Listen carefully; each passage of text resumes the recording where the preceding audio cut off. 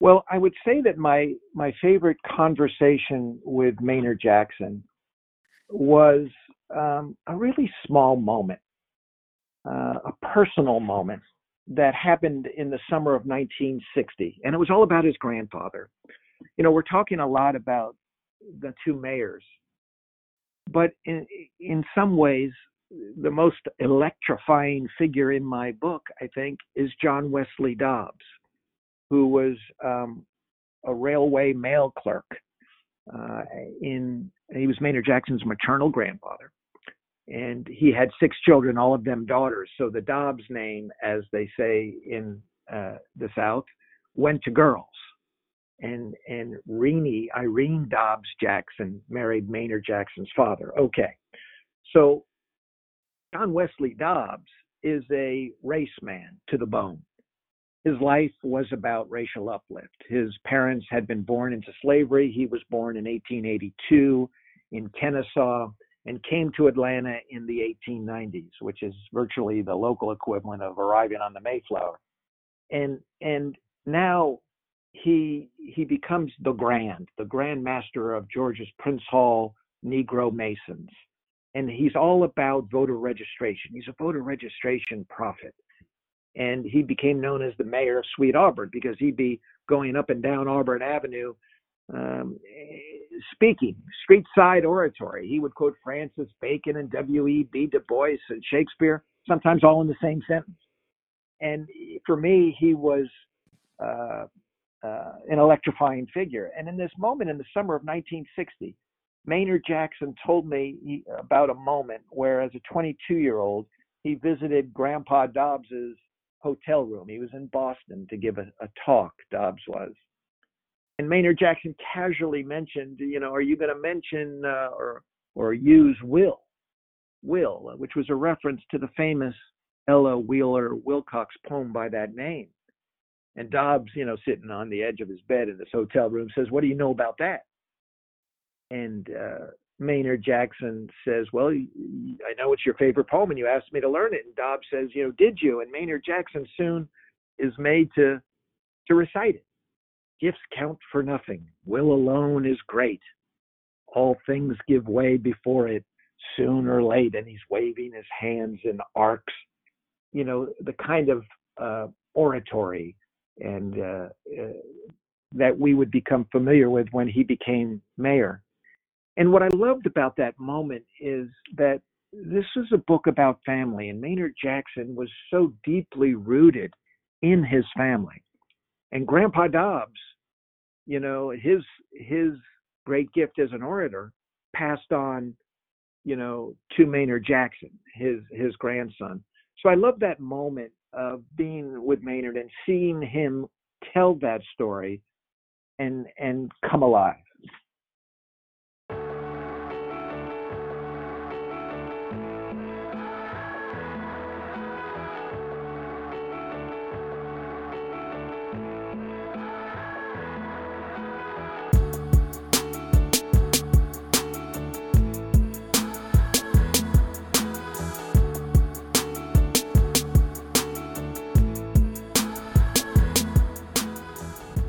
Welcome to the Atlanta Legacy Makers Podcast. I'm Floyd Hall, here at the corner of John Wesley Dobbs Avenue and Peachtree Street. This is episode 3 of the podcast that corresponds to part 3 of the Gary M. Pomerantz book, Where Peachtree Meets Sweet Auburn, a saga of race and family. You heard Gary's voice in the open, revealing some backstory on writing this book, and part 3 of Where Peachtree Meets Sweet Auburn is entitled New South Capital. And in this episode, we'll get some perspective from actor and artist Danielle Deadwyler on how the notion of New South Capital plays out in this part of the book. However, before we hear from Danielle Deadwyler, I did want to get some Atlanta history perspective on Margaret Mitchell from Marcy Breffel, the education manager at Historic Oakland Foundation. Margaret Mitchell is buried at Oakland Cemetery, and she's arguably the most popular resident of Oakland Cemetery. Now, in this part of the book, New South Capital, there is a section about the 1939 Gone with the Wind movie premiere in Atlanta, and where I'm standing at Peachtree Street and John Wesley Dobbs is very important to how that Gone with the Wind premiere is remembered in Atlanta. The Georgia Pacific building is currently on this site, and it is one of the most recognizable buildings in the Atlanta skyline. However, back in 1939, this was the site of the Loew's Grand Theater, the venue for the Gone with the Wind premiere that we learned about in Where Peachtree Meets Sweet Auburn. And Marcy shares how the cemetery approaches Margaret Mitchell's history, as well as that of Gone with the Wind.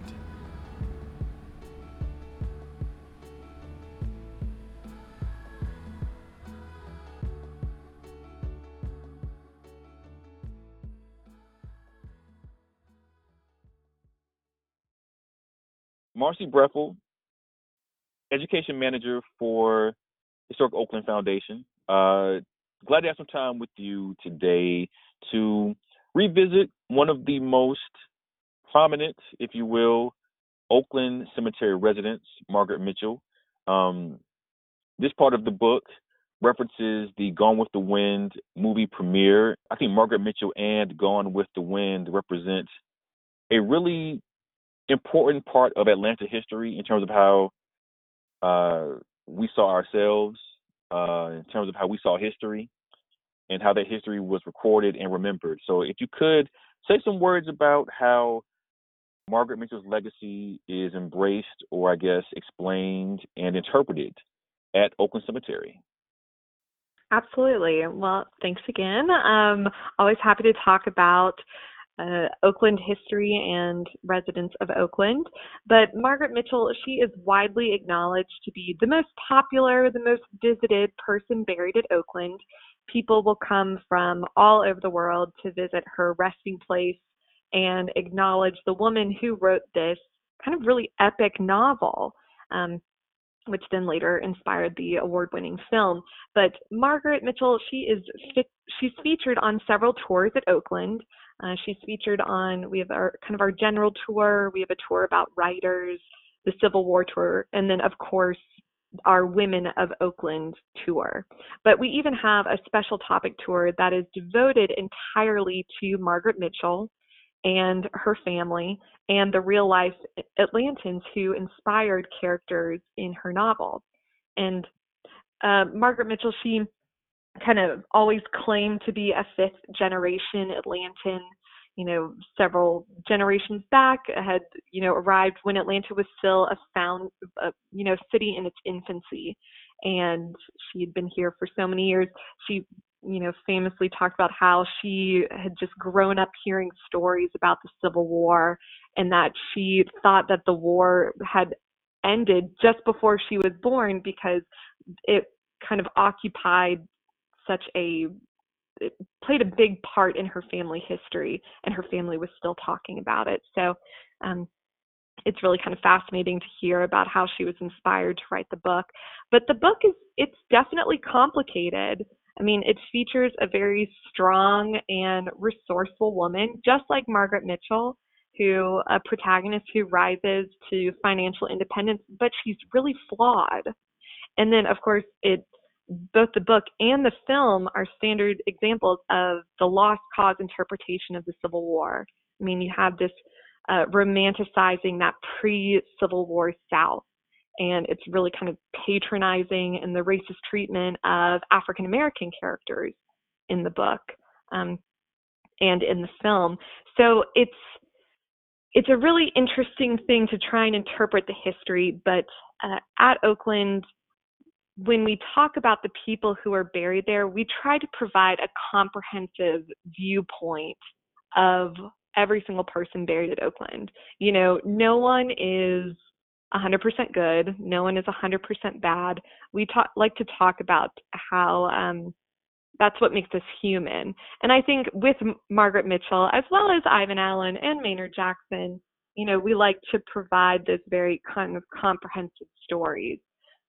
Definitely, Margaret Mitchell had a huge impact on the city of Atlanta, and and kind of the history here. And I know that, that Gone with the Wind premiere, that was in 1939. I mean, gosh, what I've read about it is that it was the biggest thing basically since the Civil War. And it just was this huge, extravagant, several days of festivities, and it has kind of reached this like near mythic status.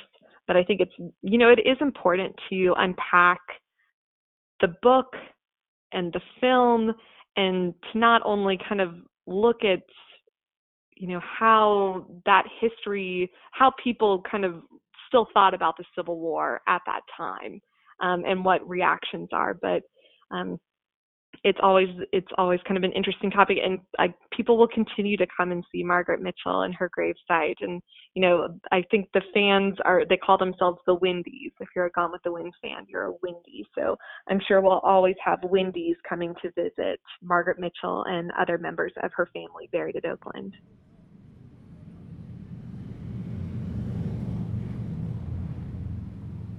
Thank you to Marcy Breffel of Historic Oakland Foundation. Danielle Deadweiler is an actor and interdisciplinary artist, as well as an Atlanta native. She is a recent Artadia Award recipient for her art practice. That's a very big deal.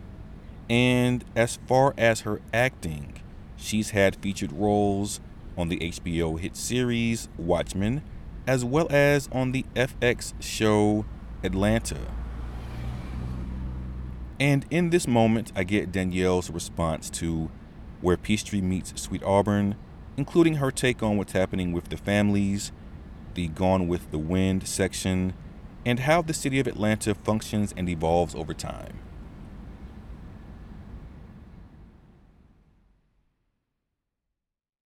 The epigraph is, in the spring of 1856, a free person of color named Mary Combs paid $250 for a tract of land that today is marked precisely where Peachtree meets Sweet Auburn. She sold it 6 years later for $500 and used the money to emancipate her enslaved husband. An Atlanta pioneer, Mary Combs knew how to make a profit. She also knew about freedom. Oh, my God. Okay? Well, I want to jump to the beginning or the big picture just for this part. And Okay. considering this part is entitled New South Capital, in this part of the book, we get to know the Dobbs family, and the Dobbs women, or the Dobbs girls at that point, Dobbs women, as Spelman women. And we get to see Atlanta as a site of its of its own making when it comes to the Gone with the Wind movie premiere. But for you, as a Spelman woman, as an actor, uh, what were some of the things in this part of the book um, that jumped out to you, that if you wanted to point our audience to one or two things that they should pay attention to from your perspective, or that you just feel are great takeaways, what would you point to? What segments or just passages or anything like that would you highlight um, in this part of the book? Oh, I really found it interesting how the Dobbs' life is correlating to the Allens' lux. And I say lux to, luxury. It's not the same, right? But Black people are aspirant, and they are taking trips, right? He is creating a life for these young women to be great as much as he possibly can. And I just found that really fascinating. Irene like legit went. She was like, I'm gonna go to France, and she gets this opportunity, and then happens to fall in love with this older man. Who is that? Right? That's Scarlett, and Rhett's Mm-hmm. older. Right? That's the same thing. But she goes, he wants to marry her, and just the access, and this is the beauty of it is the global minded nature of Black people at that time. He's taking them to New York. He's giving them culture. They're all learning piano. Um, and this is a man who is he works at the post office. This is a prominent position, I believe, at the time, and he works for Railroad. the railroad postal Mm-hmm. service, right? At that, and then he works for the Masons, essentially in accounting. So he's what do they say about Black folks? You got to work twice as hard, and so he's working twice as hard. These things haven't left us quite yet.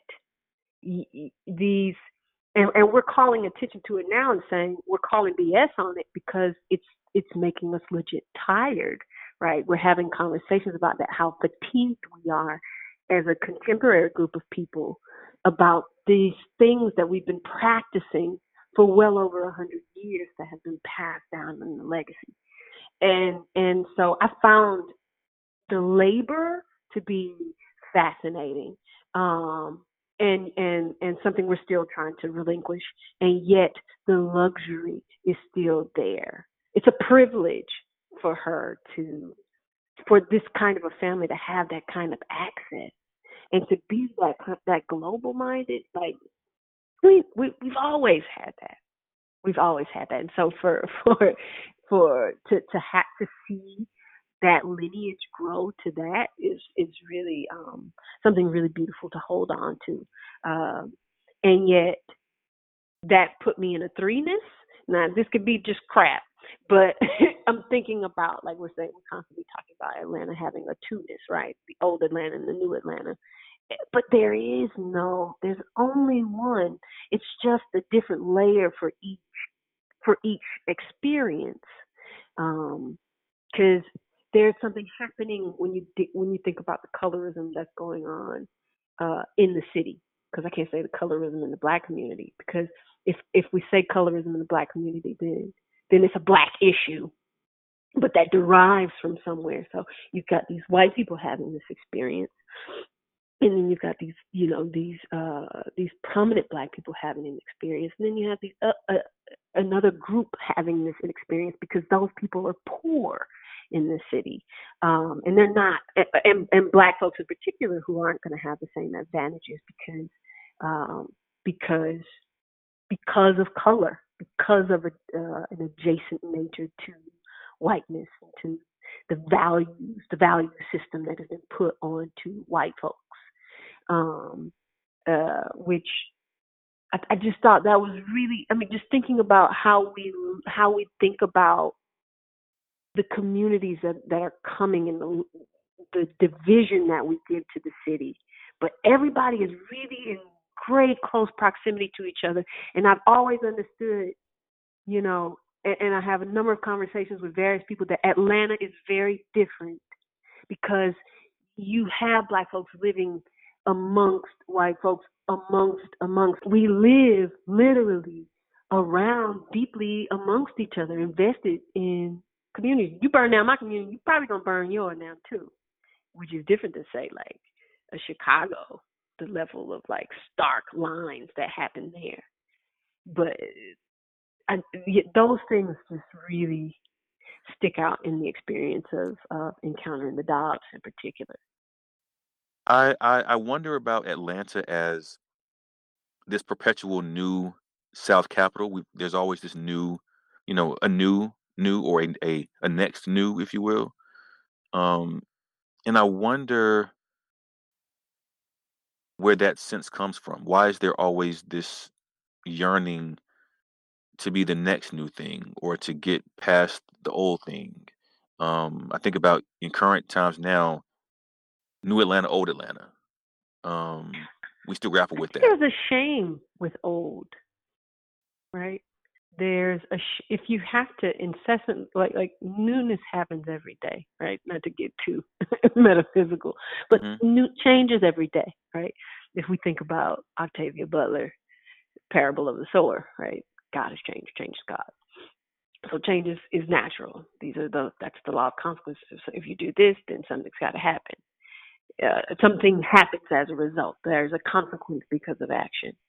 And so, in order to constantly receive more, in order to get farther away from what was wrong, quote unquote wrong, or quote unquote shameful, or that makes you not as interesting or potentially problematic to northern businesses, or to becoming the kind of cultural epicenter that you envision yourself to be, getting away from that means making oneself anew.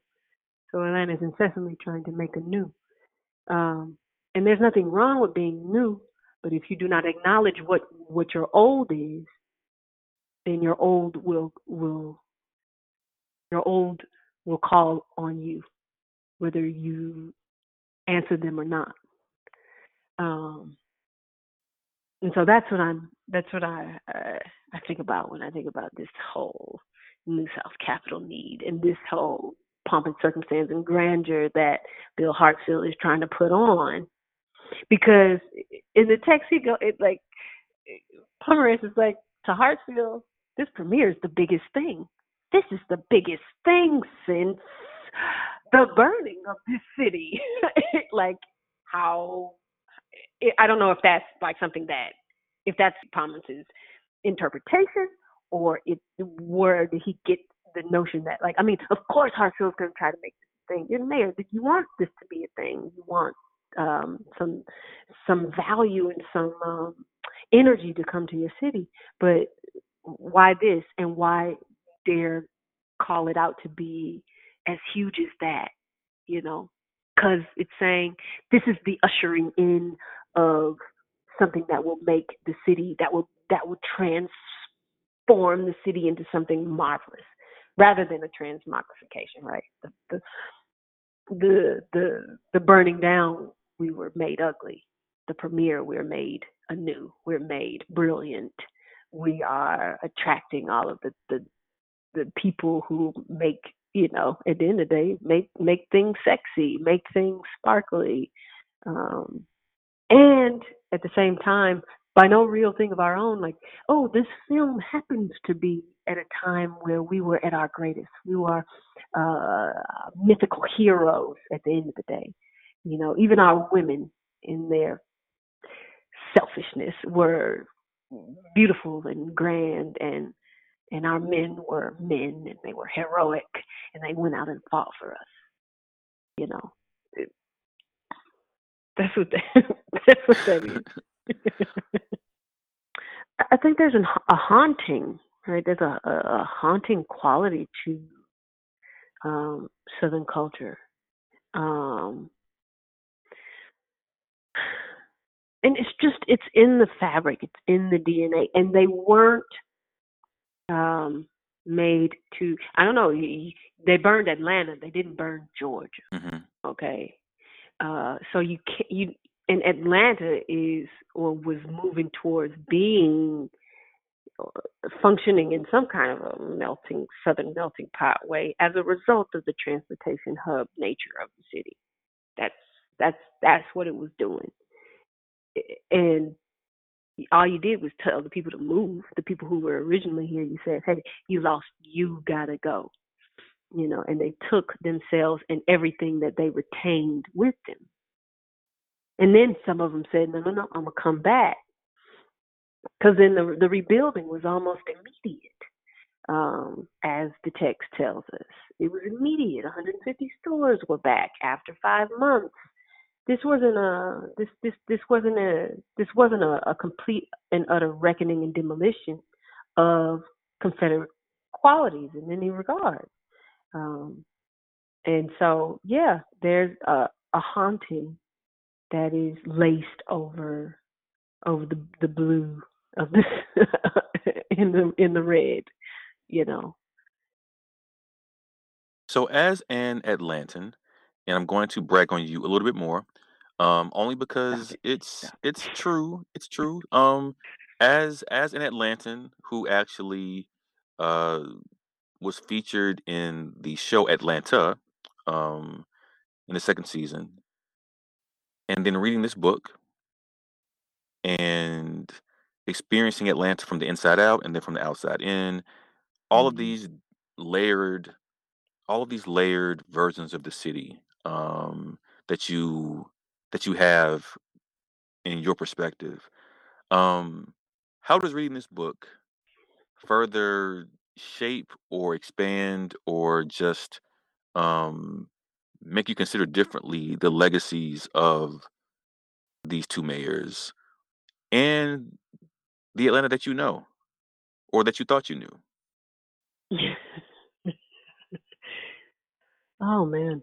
Um, of course, I'm more aware and more connected to the legacy of Maynard Jackson, him being first black mayor, and his legacy carrying so much um, weight and value for black prosperity, and me recognizing as a child when we first got the Olympics, um,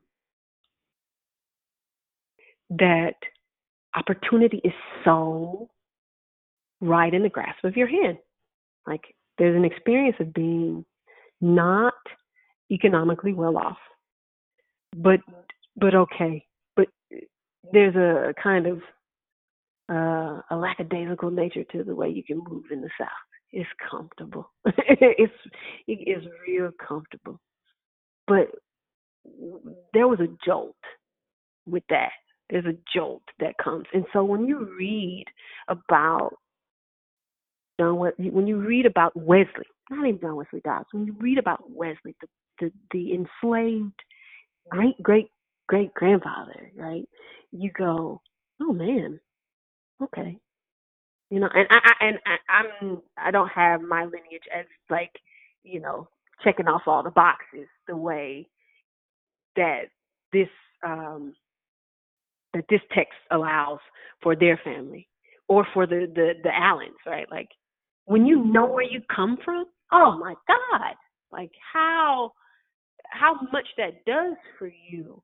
Uh, it allowed me to feel that much more connected. Um, it felt like, oh, these are people just like me, and these are people just like the folks that I come from. Um, uh, and it might be different. It's different because they know who their white ancestor is, and you know where, there's such a deep connection and a lore that happens when you know who your people are, and a deep valuation, a deep internal like self love or just a pride. Um, that's when you see it in other people, when you see it in people who have helped to lead you, what happens to you, what has happened to your family. That's when you know city leadership like that. That just gives it a different connectivity. Um, it also lets you understand that okay, art's different because my people don't come from Atlanta. They come from Athens, Clarke County, Georgia, which is, that's UGA country, right? But I know, oh, well, they weren't here at first, right? Their people were from Kennesaw. Okay, well, everybody's trekking into Atlanta to find some sense of uh, newness, to find some sense of prosperity, and that just takes away the hierarchy and makes everybody human to look at that story and appreciate um, everybody having a track, their own track, and yet a similar track, coming from places where they weren't able to actualize themselves in the way that they fully wanted to be, and they can begin anew with their family. And I feel like I am a child of someone who came to Atlanta to make anew. And did they do that? Yeah, I feel like they did, because I am a privileged person, a privileged Black person who went to Spelman, who has had opportunities. And that feels good. But I don't, the difference is I remember old in the midst of trying to make mine new.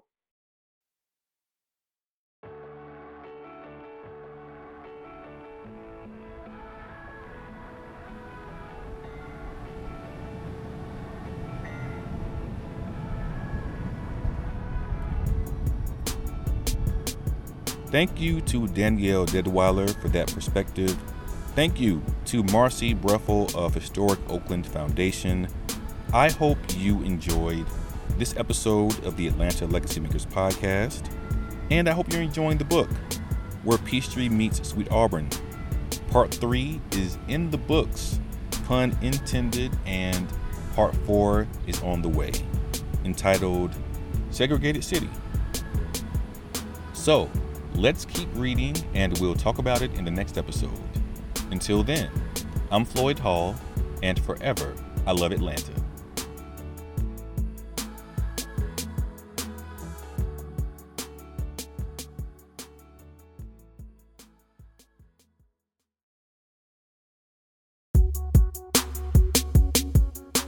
Atlanta Legacy Makers is an initiative led by Central Atlanta Progress and the City of Atlanta. Special thanks to author Gary M. Pomerantz, lecturer at Stanford University in the graduate program in journalism. We heard Gary at the very beginning of this episode talking about some of the backstory of writing Where Peachtree Meets Sweet Auburn. And we're thankful and thrilled to have Gary's perspective throughout this project.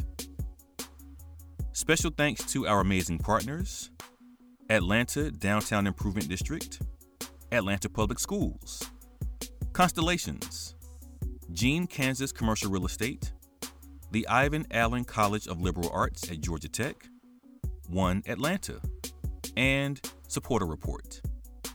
Atlanta Legacy Makers is hosted and produced by Floyd Hall. That's me. Music by Smith & Cash. Last but not least, thank you, Atlanta.